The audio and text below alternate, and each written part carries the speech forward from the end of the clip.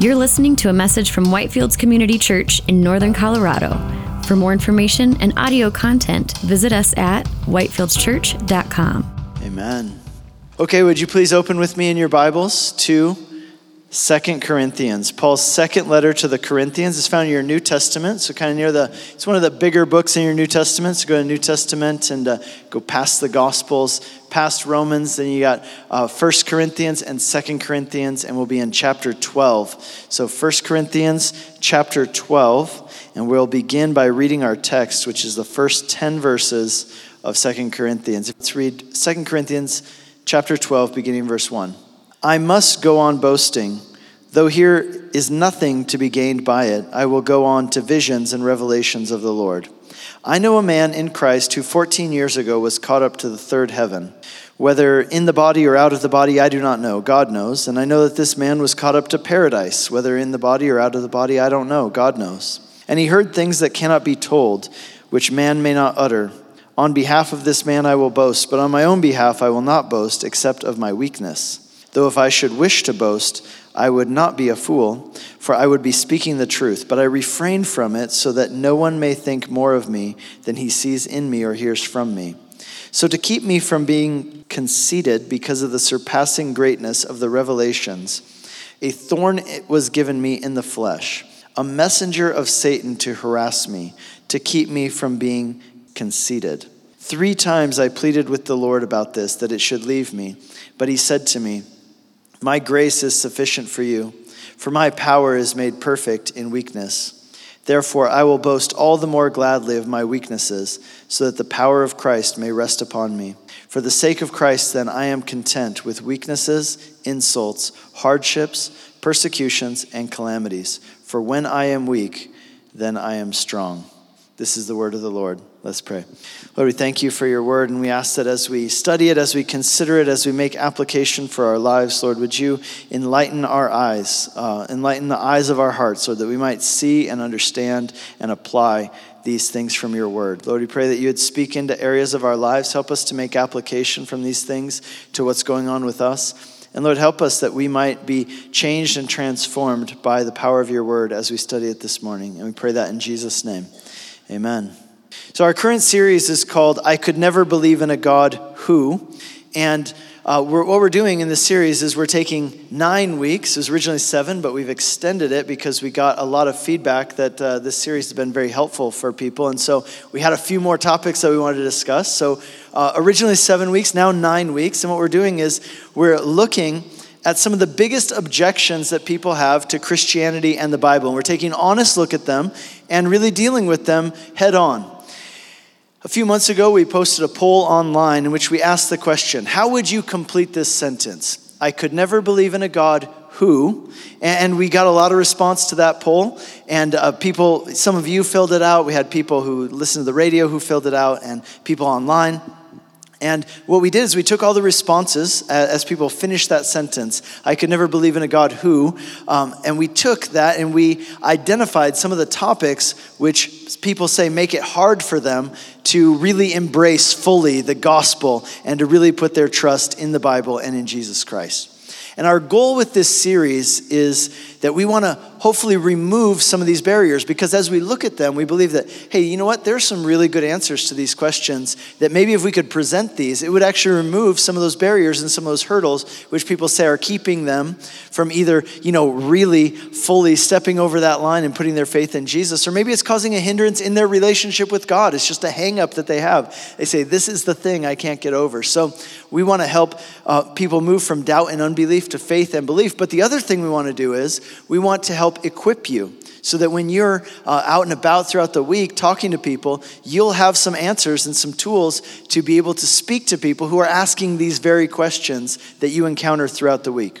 Now, so when it comes to Christianity and the Bible, one of the biggest struggles that people have is that they say this. They say, I could never believe in a God who does not answer my prayers. I could never believe in a God who does not answer my prayers. A lady called into a radio talk show recently, and she said that she had given up believing in God because her husband had gotten sick. And she had prayed and prayed that he would get better, but in the end he died. And she said that part of the reason why she had given up on God and Christianity and this Bible stuff was because when her husband was sick, she had gone to her church and she had talked to her pastor. And he had pointed her to a few verses in the Bible in which Jesus spoke about the power of prayer. Let me read those verses to you and we'll talk about them. Here's Matthew 21. Jesus says, "Whatever you ask in prayer, you will receive if you have faith." We have John 14. "Whatever you ask in my name, this I will do, that the Father may be glorified in the Son." John 15. "If you abide in me and my words abide in you, then you can ask whatever you wish and it will be done for you." So these verses seem very encouraging, don't they? Like they would encourage you to pray and ask with confidence. Whatever you ask for in faith and in the name of Jesus, you will receive. And so this woman heard these verses as their pastor pointed them out to her, and she prayed. She did, and she tried to pray in faith, and she prayed in Jesus' name, and her husband did not get better. He died. And she went back and asked her pastor, she said, why didn't God answer her prayers? And his response was essentially, she hadn't prayed hard enough, or perhaps she hadn't prayed with enough faith, or maybe there was something in her life that wasn't right with God. In fact, he went even further and said, well, maybe there was something wrong with your husband, and that's why God didn't heal him. Maybe he wasn't really a Christian or something along those lines. And her response was, she was like, you know what? I'm done. I'm done with Christianity altogether, because in her opinion, it just didn't work. Now, maybe some of you can relate to that woman's experience. Maybe you've prayed for something and you didn't get the results that you hoped for. And then you read verses in the Bible that say, hey, pray and have faith and you'll get what you ask for. And if you pray in Jesus' name. And you've prayed, you've tried, and you've experienced this, and your experiences with not getting the results you hoped you would get in prayer perhaps have caused you to doubt God's goodness or even God's existence. Now let me tell you this isn't something that is only something that Christians struggle with and grapple with. What's interesting about statistics about prayer is that if you look at the statistics, almost everyone prays. There's a very small majority of people who do not believe in God and don't pray. What's interesting is among people who are what we call agnostic, which means they don't necessarily affiliate with any religious belief. They just believe that maybe there's a God, but they don't know who he is. Agnostic people tend to pray. And so what you have is that, check these numbers out, about 30 to 39% of the U.S. population attends religious services of any kind. So 30 to 30%. And yet 80 to 90% of people who were polled said that they prayed at least once within the last 3 months. Now that prayer might be as simple as just calling out to God or their perception of God. But the point is that even people who aren't even sure if they believe in God, people who are unaffiliated religiously, people pray. Karl Barth, who's a Swiss theologian, he famously said this: there seems to be an innate human instinct for prayer. It's an instinct that we have. It comes so incredibly naturally to us to pray. And it's something that happens across the board. But here's the thing. So everybody's praying, even people who don't even know if they believe in God. People pray, but when they pray and their prayers go unanswered, it causes people to ask a lot of questions. Like, look, if God can help, then why doesn't he? Right? I'm not asking for bad things. I'm not asking for silly things. I'm asking for, someone I love who's sick. I'm asking for a child who's suffering. How can these be things that God would say no to? And why does God answer some prayers and not other prayers? Is God somehow like passive aggressive and he won't answer my prayers because there's something he doesn't like about how I'm living and yet he won't tell me what that thing is? So unanswered prayer for a lot of people can be a barrier to faith and a barrier to relationship with God. In the poll that we took, this was one of the responses we got. Some people said, I really struggle to believe in a God who does not answer my prayers. And when you read that, you cannot help but realize that there is a story behind every one of those people who wrote that response. There's a story. There's something that happened. There's something perhaps going on right now. And you can't help but look at it, and you can almost feel in their response the pain and the disappointment and the frustration that they're dealing with. And into this discussion, the Bible gives us a story. And that's what we're going to look at today. Into this discussion, the Bible gives us a story. It's the story of one of the heroes of the Christian faith, a man named Paul. We call him Paul the Apostle. And there was a time in his life when he prayed for something, and God did not give him what he asked for. He didn't get the results that he desired. And so we're going to look at this. And as we do, there are three things in this section that I really want to point out to you that take special note of. The first is this, and we're going to walk through this section. In the first 7 verses, what we see is that Paul got an unwanted gift. First, we see an unwanted gift. So when Paul wrote his second letter to the Corinthians, just to give you some context and some background so that we understand what he's talking about here, he was facing a lot of criticism from some people in the Corinthian church, a lot of criticism. See, Paul had started this church in Corinth himself. He was their very first pastor. He had moved to the city with a group of people, and together they had preached the gospel, and they had gathered the believers together, and they began teaching them the Bible. And after some time, Paul left, and he appointed another pastor over their church. But after Paul left, people in the church began criticizing him. And we know this from reading these letters. They started turning people against Paul as well and telling people not to listen to what Paul had to say. And what they said was that Paul wasn't spiritual, that he wasn't spiritual enough. And to prove that fact, they pointed to the fact that Paul had experienced and did experience a lot of hardship in his life. Paul was constantly and often sick. One time, for example, he was on a ship and the ship crashed. He was beaten up several times. He was arrested several times. And it seemed like if something bad could possibly happen, then it would absolutely happen to Paul. It seemed like just calamity seemed to follow him everywhere he went. And these people looked at that and they said, look, surely this is not a man of God. Surely a man of God wouldn't have a life that's such a mess like this guy's life. Surely a man of God would be much more victorious and wouldn't have all the problems that Paul has. They accused Paul of being a weak person spiritually, and they said, why would you follow somebody like that? His life is a mess. Why would you follow somebody like that? Instead, they said, you ought to follow us. Look at our lives. We've got it all together. Everything in our lives is going great. And that's the sign that God is with us and he's not with Paul. And one of the things these people would often boast about was that they had a lot of spiritual visions and revelations from God.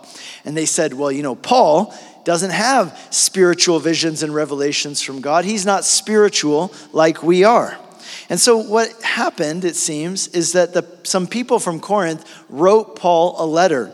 And they asked Paul to respond to these accusations that people were bringing against him and making about him. And so here in 2 Corinthians, that's what Paul does.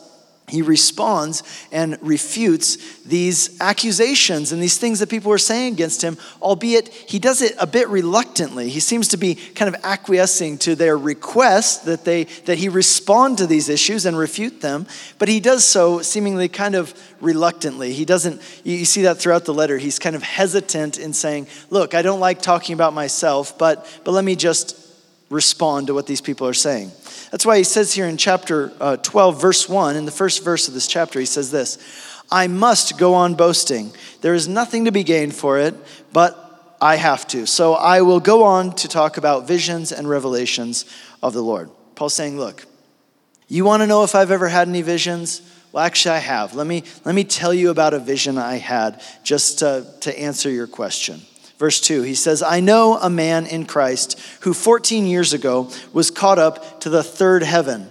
Now, Paul is speaking here in the third person. He's actually talking about himself. He says, look, I know a guy. The guy he's talking about is himself. It's like when you tell somebody, hey, I need some advice for a friend, but you're really asking for yourself. Why is Paul speaking in the third person? Well, it's because he really wants to take attention away from himself. He's a little bit embarrassed to even be speaking about these things that he's experienced and kind of trying to prove himself to these people. Now we know that Paul's talking about himself and not somebody else because in verse 7, Paul switches and begins talking about how this vision that he's talking about was actually a vision that he had. So it's very clear, especially later on in the chapter, Paul's talking about himself, but he starts out by talking in the third person. He says this, look, 14 years ago, I had this experience. I was caught up to the third heaven. Now, what is the third heaven? The third heaven was a common way of speaking and thinking in the ancient world. Basically, here's what they said. The blue sky, like what we would call our atmosphere, is what they called the first heaven. Beyond that, outer space, or what they would call the starry sky, is what they called the second heaven. And then the third heaven wasn't necessarily a physical realm, but it was the spiritual realm in which God dwelt. And so we've got, atmosphere, outer space, and then the third heaven is that place where God dwells. And so what Paul is saying here is that he was caught up into the presence of God, into the place where God dwells. And we know that because in verse 3, Paul identifies this third heaven as paradise. So that's where he went, to the dwelling place, to the immediate presence of God. So you wonder, what did he see there? What was this vision that Paul got of heaven? Well, first of all, he says this. Look, did Paul go there physically? Like, did he actually get transported in his spirit or physically to heaven? Or was this just like a vision that he had, kind of like the vision that Isaiah had of heaven and the throne room of God in the book of Isaiah chapter 6? Well, Paul says he doesn't know. He's not sure. He says, look, I'll just tell you what I saw, what I experienced. I don't know if it was just a vision I had or if I was actually there. I'm not sure. But here's what happened. Now, let me just stop here and say this. The timing of this is interesting because he says specifically it happened 14 years prior to him writing this letter. Now, if you kind of do a little math and you look at the book of Acts and what would happen about 14 years ago, well, 14 years seems to line up with his first missionary journey. There's something really interesting that happened on his first missionary journey, which this may be alluding to or maybe not. I think it is, and I'll just let you decide for yourself. But here's the thing. We can't be sure, but a lot of people think and wonder if this vision took place during Paul's first missionary journey when he was in a city called Lystra. Lystra, you can read about this in Acts chapter 14, verse 19. And there in Lystra, Paul was attacked by a group of people who didn't like the fact that he was preaching about Jesus, and they did what was customary in their culture when you considered somebody to have committed blasphemy or any other crime worthy of death, and that is that they would take big rocks, not like, river rocks, we're talking big rocks, and you would stone a person to death. Think about that blunt force trauma, right, to the head and to the internal organs. It was an awful, terrible, but also effective way of killing somebody. And so they would throw rocks at this person until they died. And that's what they did to Paul. They stoned him to death, or at least until they were convinced that he was dead. Then they dragged him out of the city and left him in what was like the trash heap of the city right outside the city limits. So you can imagine, right, Paul getting hit with all these rocks in the head, and some people speculate maybe he even did die, or maybe he had what we might call a near-death experience. And many people believe that maybe this vision, or even going to heaven, whatever it was, that this happened at that time when Paul was stoned to death or nearly to death, and he had maybe what was like a near-death experience in which maybe he did go to heaven and experience these things. We don't know. That's a matter of speculation. But either way, what's more significant, I think, is this. Paul had this incredible vision of heaven. Paul maybe has this incredible spiritual experience, and he didn't talk about it for 14 years, right? Like nowadays, what happens, right? Everybody's like, hey, I went to heaven for 2 minutes, and now I'm going to write a book about it, and I'm going to sell the movie rights, and I'm going to go on tour, and I want you to buy the book so I can make a lot of money off of my heaven tourism, right? And Paul wasn't like that. He kept this to himself. Literally didn't even talk about it for 14 years. And now the only reason he's talking about it to the Corinthians is doing it reluctantly, almost out of necessity, because they need to know. Now, this really shows, again, Paul's humility, and I also think his sense of reverence for the things of God. He's not trying to cheapen them or make them some kind of item that he can make money off of or use to promote himself. No, there's a sense of reverence about the holiness of God and the holiness of what he experienced, and he's kept it to himself all these years, and he finally tells them kind of out of necessity. Now, maybe you wonder, right? The big question, okay, Paul, you went to heaven. Tell us what it was like. What did you see? What did you hear? Tell us everything, right? Write a book. We want to read it. He says in verse 4, I heard things that cannot be told and which man may not utter. Well, thanks a lot, Paul, right? Like, big help there. I guess we'll just have to wait and find out. But you might wonder, why would God give Paul this vision or this experience? I mean, if the things that Paul saw were things that he couldn't speak about, and he kept silent about this experience for 14 years, then what was the point of this whole thing anyway? Like, why did God bother to give him this vision or this experience? Well, if the things, right, that he saw, well, then what was the point?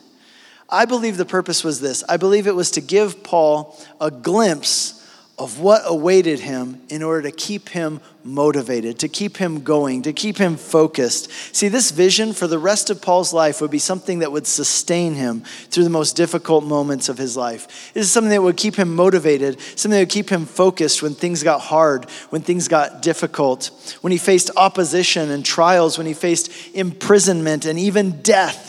This vision of heaven is what would have sustained him and kept him going, because Paul knew what awaited him. He had caught a glimpse of it, even if just for a short time. And he would live the rest of his life differently as a result. You know, that's what happens when you really understand heaven, isn't it? You live the rest of your life differently as a result. You can't live the same way. See, Paul knew what awaited him, and it caused him to live differently as a result. The goal of his life was no longer to try to have his best life now. No, he knew that his best life is not here. His best life was to come. He had seen a glimpse of it, and he knew what awaited him. The purpose of this life, Paul decided, was to be used by God to carry out God's mission in the world, of bringing life and joy and love and hope to all people through the gospel of Jesus Christ. And so he says in verse 5, I will not boast about this vision I had. I'm not going to use it to make you think more of me. The only thing I will boast about is this. I will boast about my weakness. Now that's interesting, right? Because the people who were criticizing him were criticizing him because of his weakness. They're calling him weak, and Paul is saying, you know what? I am weak. I am weak. And you know what? My weakness is not something I'm ashamed of. You know, it's like people who say Christianity, believing in God, is just a crutch. We say, yes, it's a crutch, but it's more than a crutch. It's a hospital bed. It's the whole hospital, right? And I am weak, and I boast in that weakness. Paul says, I'm not ashamed of my weakness. He says, look, you want to have some kind of strange competition? He says, fine, I've had greater visions and more profound spiritual experiences than any of you guys have ever had. But you know what? I don't talk about those things. I don't boast about those things. You know what I want to talk about and boast about? I'll boast about my weakness. And he's going to tell us why in a moment as we go on. But he says this in verse 7. He says, so to keep me from becoming conceited because of the surpassing greatness of this revelation, a thorn was given to me in the flesh, a messenger of Satan to harass me, to keep me from becoming conceited. You see, there would be a temptation for anybody who had an experience like what Paul had to become conceited, right? To become condescending towards others, to think that they're better than other people. And Paul was not immune to that temptation. And so, in order to keep him humble, God gave Paul what he calls a thorn in the flesh. In other words, the only reason Paul tells us about this heavenly vision at all is to explain why God gave him the thorn in the flesh. In other words, Paul's like, look, we want all the juicy details. Paul, tell us about your vision. Tell us how it happened. Tell us what you saw. And Paul's like, you know what? The vision, I don't want to talk about the vision. The only reason I bring up the vision is to explain to you the reason why I have this thorn in the flesh. Apparently, the thorn in the flesh was some kind of affliction or some kind of ailment that Paul knew about, and other people could know about it, right? It was something it was obvious to other people. They could see it, or they could see what it was. And clearly, some people thought less of Paul because of this thorn that he had in his flesh. And yet they didn't understand the profound spiritual experience which lay behind his thorn in the flesh. Again, Paul doesn't tell us exactly what this thorn in the flesh was. And people have speculated about for a long time what it was. But I'll just suffice to say this. The overwhelming majority of scholars on this topic believe that Paul's thorn in the flesh was some kind of physical ailment that he suffered from. And most scholars believe it was something to do with his eyes. And that would make a lot of sense because there are about 3 passages in the New Testament which allude to the fact that Paul had a serious problem with his eyes. One of them is found in his letter to the Galatians, which is interesting because he went to Galatia right after he went to Lystra, which is when we would say, timeline lines up, that first missionary journey. He says in his letter to the Galatians, when I came to you, you showed me so much love, so much hospitality and kindness. He says, you would have been willing to gouge out your own eyes and give them to me. Well, I don't come to your house and ask you to gouge out your eyes for me, right? Why? Because I don't have a problem with my eyes. But, right, Paul clearly had some kind of issue with his eyes. At the end of Galatians, he's been writing through a scribe. He's been dictating to a scribe. And at the end of Galatians, he takes the pen in his own hands and he says, see what large letters I write to you with my own hand. Why would he write with large letters? Well, maybe because he had a problem with his eyes. Another reason is in the book of Acts. Paul is on trial and someone speaks to him and Paul speaks back. And then he gets slapped in the face and they say, how dare you speak to the high priest that way? And Paul was like, I didn't notice that. I didn't see that was the high priest. Well, a high priest wore special clothes. You couldn't not know that was the high priest unless you had something wrong with your eyes. So it's very possible that Paul had something very wrong with his eyes. But whatever this thorn in the flesh was, it wasn't fun. Let's put it that way.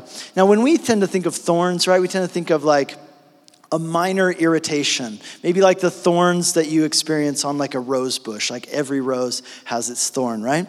But the word that Paul uses for thorn here in this passage doesn't describe a little irritation, like a little prickle, right? No, it describes a tent stake. That's what the word can be translated as, a tent stake, not a thumbtack.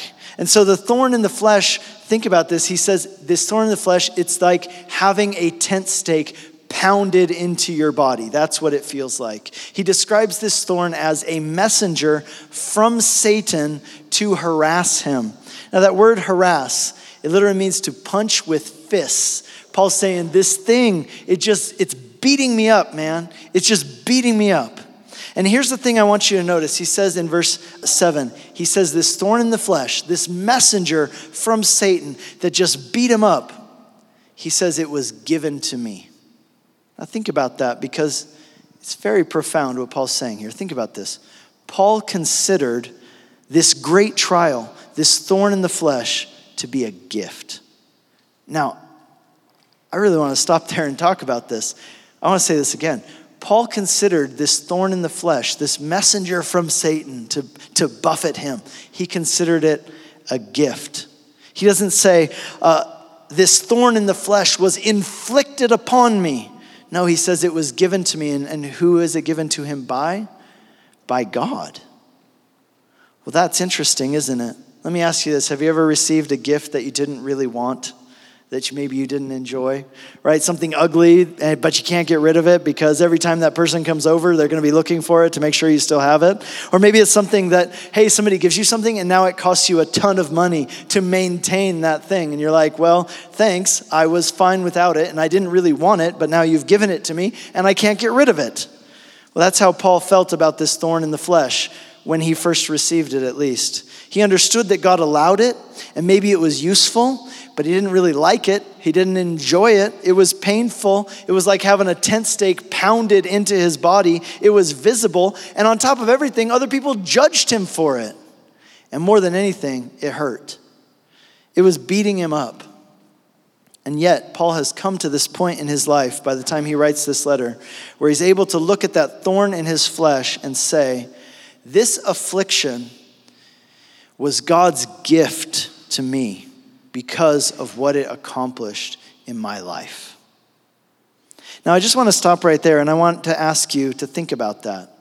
I wonder if there's some area in your life where you feel attacked, where you feel beat up. Maybe it's something that just really hurts, whether it's physically or even emotionally. And I just want to ask you this question. Is it possible that that thorn has been allowed in your life by God as a gift because of what he will use it for and what he will accomplish through it? I want you to ask yourself that question. 2 weeks ago, I gave you a list of 6 ways that we can see in the Bible that God uses suffering for good. And at that time, 2 weeks ago, we kind of had to speed through the list. So I thought, you know what? We need to revisit this because this is important. So this week, that's what we're going to do just for the next minute or so. We're going to look through these 6 points and spend just a second talking about each of them. 6 ways that God uses suffering in our lives as a gift. Number 1, God uses suffering to produce humility in us. That's what we're seeing here in 2 Corinthians 12, verse 7. That as Paul looks at this thing, he says, this thorn in my flesh, it's a gift. Here's why. Because it keeps me humble. You guys know this? It's a good thing to be humble. You should never be afraid of God working in your life to make you humble. You know why? Because throughout the Bible, we're told that God resists the proud, but he gives grace to the humble. The last thing we should ever want to be is proud. Being proud, that is maybe the most dangerous thing that can ever happen to you. Because at the end of the day, pride is the reason why people perish, even eternally. Pride is what it's all about because you're unwilling to humble yourself before God and pursue his mercy and seek his mercy and receive his grace. Pride is the reason why Lucifer was cast down from heaven. Pride is at the root of all sins. It destroys relationships. Have you ever experienced that? Relationships destroyed by pride? It creates a barrier, not just between you and other people, it creates a barrier between you and God. Is that what you want? Do you want that? I don't think you do. I know I don't. Well then, in that case, anything that God uses to root out pride in my life and produce humility in me is a gift. And one of the ways he does that is sometimes through suffering. Another way God uses suffering is that he uses suffering to draw people to himself. An example of this is seen in the prodigal son, right? In Luke chapter 15, right? The prodigal son, he turns his back on his father and he leaves home. And that story, it's a picture of who we are and what we do to God. We say, God, I don't want you. I don't need you. I want to do my own thing. And I don't want you to tell me what to do. I don't want you to stop me from doing what I want to do. I'm just going to go do it. And so the prodigal son goes off and he does his own thing until at one point he runs out of money. He finds himself hungry and dirty and poor. And it's at that point that he remembers his father's house and he says, you know what? Even the servants in my father's house have it better off than I do. You know what? Maybe if I swallow my pride and I go back home, my dad will be willing to receive me as a slave. I'm sure he won't take me back as a son after all that I've done, after the ways that I've insulted him, after the ways that I've sinned. Surely he won't take me back as a son, but maybe he'll receive me back as a slave. That would still be better for me than where I'm at right now. And again, if you know the story, the prodigal son goes back and his father is so happy to see him. He runs to meet him as he comes down the road. He embraces him, puts his ring on him, kills the fattened calf, throws a party for him. And he says, my son who was dead is now alive. Come and rejoice with me. And the point is, this is the story of us. This is the story of God. This is an allegory of who God is and who we are. And it's important for us to note this thing, that when the prodigal son was suffering, that was when he started thinking about coming home. It was when he suffered. And sometimes God uses suffering in our lives to draw us to himself. There are plenty of people, and sometimes us, right, that the only time we think about God is when we've got a problem. And so God says, you know, if that's what it takes, then so be it. Another passage in this light is this. In Psalm 119, it's the longest chapter in the entire Bible.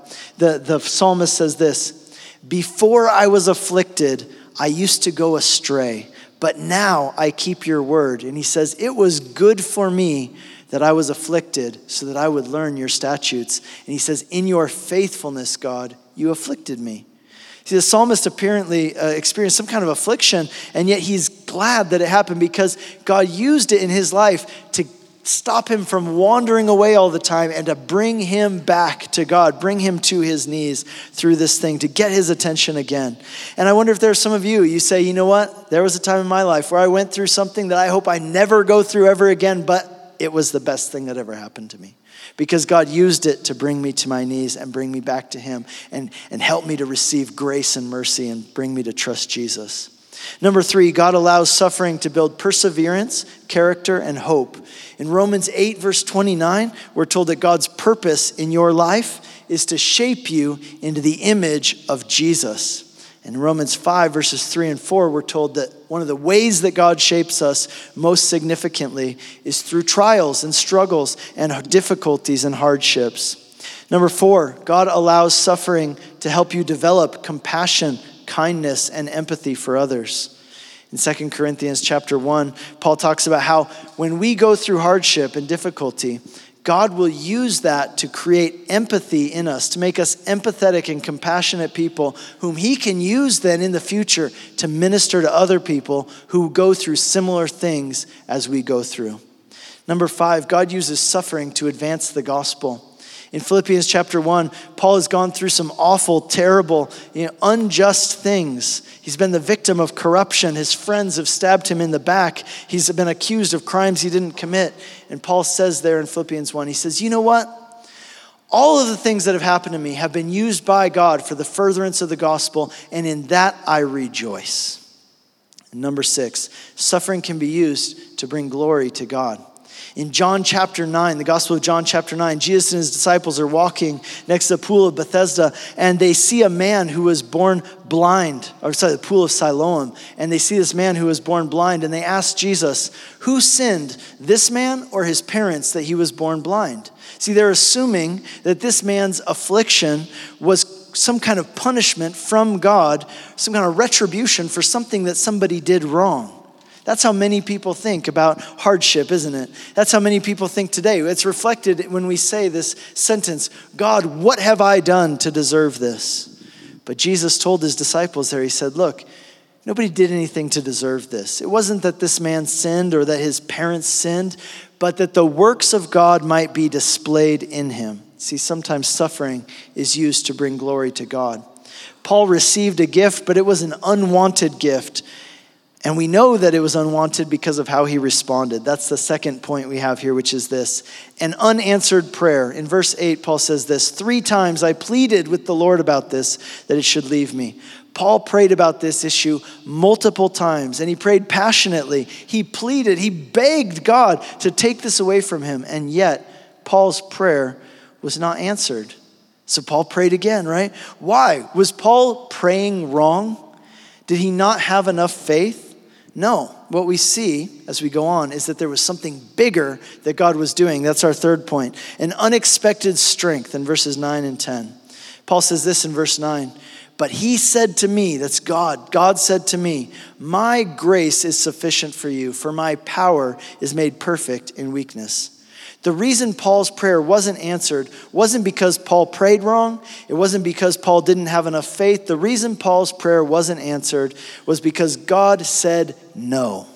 That's why God said no to his request. Now, wait a second. Let me bring you back to those verses we talked about at the beginning.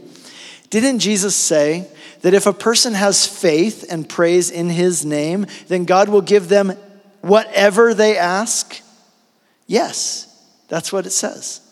But apparently, God reserves the right to say no. See, the idea of praying in Jesus' name, this means praying according to his will. It means praying according to his authority and his purposes. Kind of like if I were to send you to the post office to pick something up in my name, I'm sending you to do it according to my desire and according to my authority. So God reserves the right to say no to any of our requests. That's what it means that he's God. See, it isn't that God doesn't hear our prayers. It's not even that God doesn't answer our prayers. It's that sometimes he answers them with a no. That's a legitimate answer, to say no or to say not right now. See, here's what God's promise means when he says that he will give us whatever we ask in Jesus' name.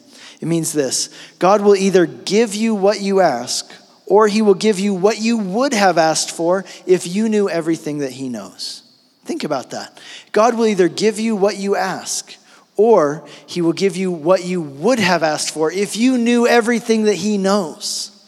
See, look at how Paul responds to God's answer to his request. Verse 10, he says, for the sake of Christ then, I am content with weaknesses, insults, hardships, persecutions, and calamities. For when I am weak, then I am strong.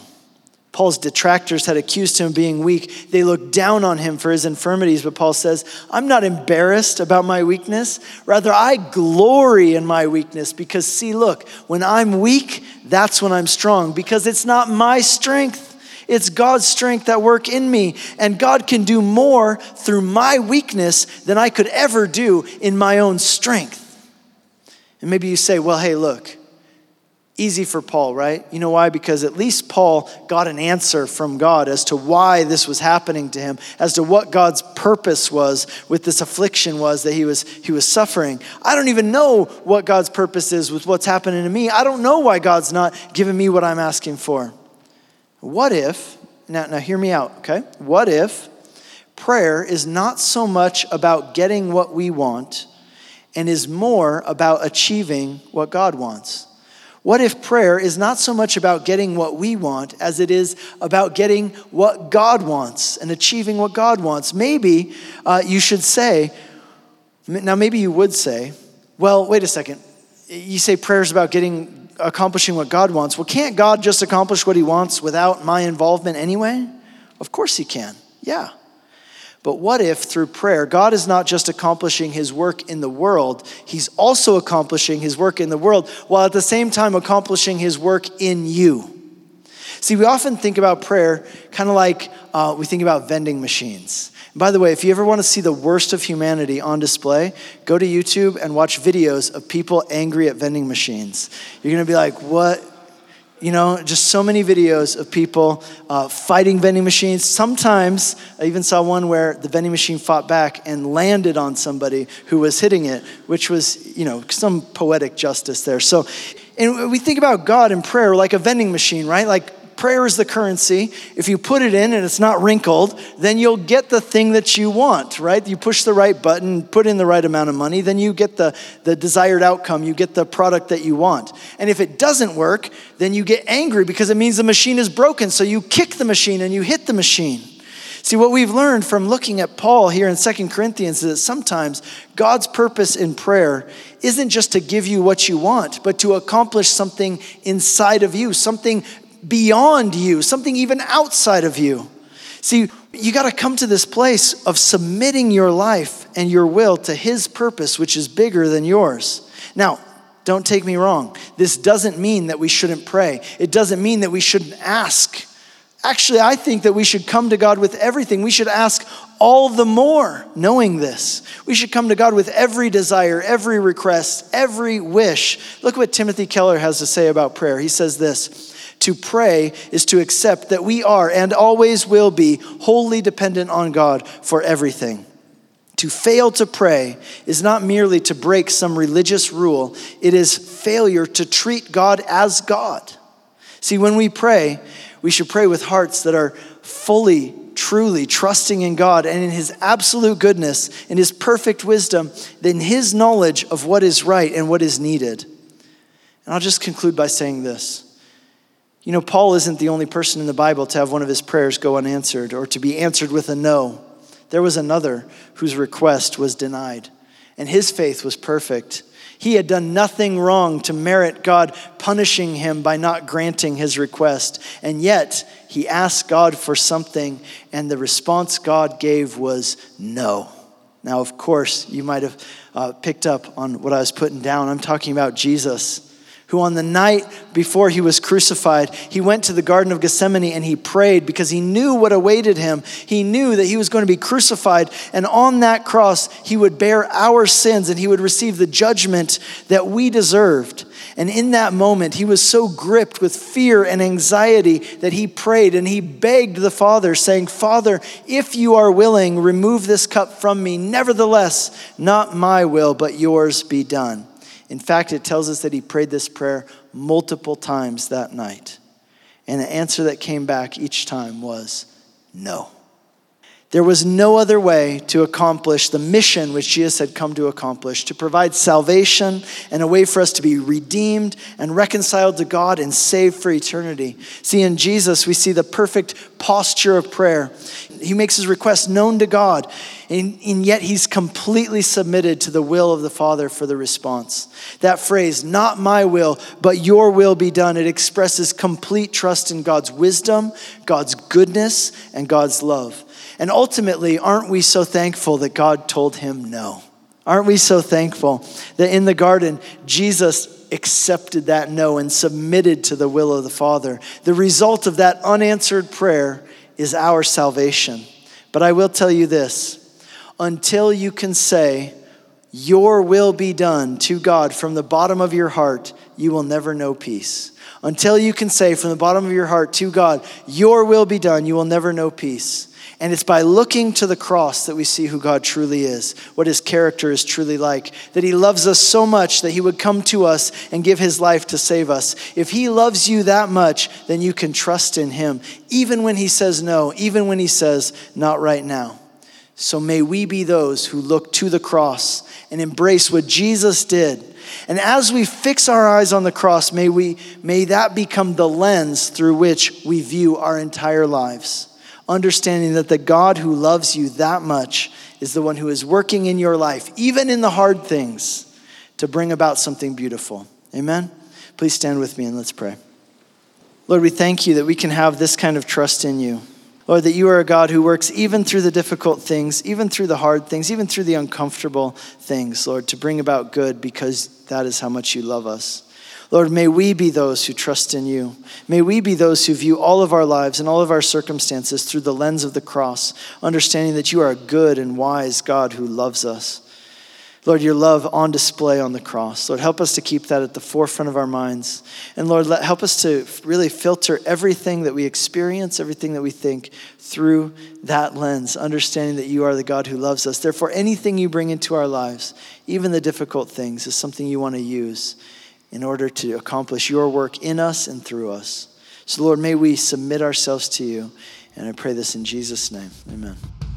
You've been listening to a message from Whitefields Community Church in Northern Colorado.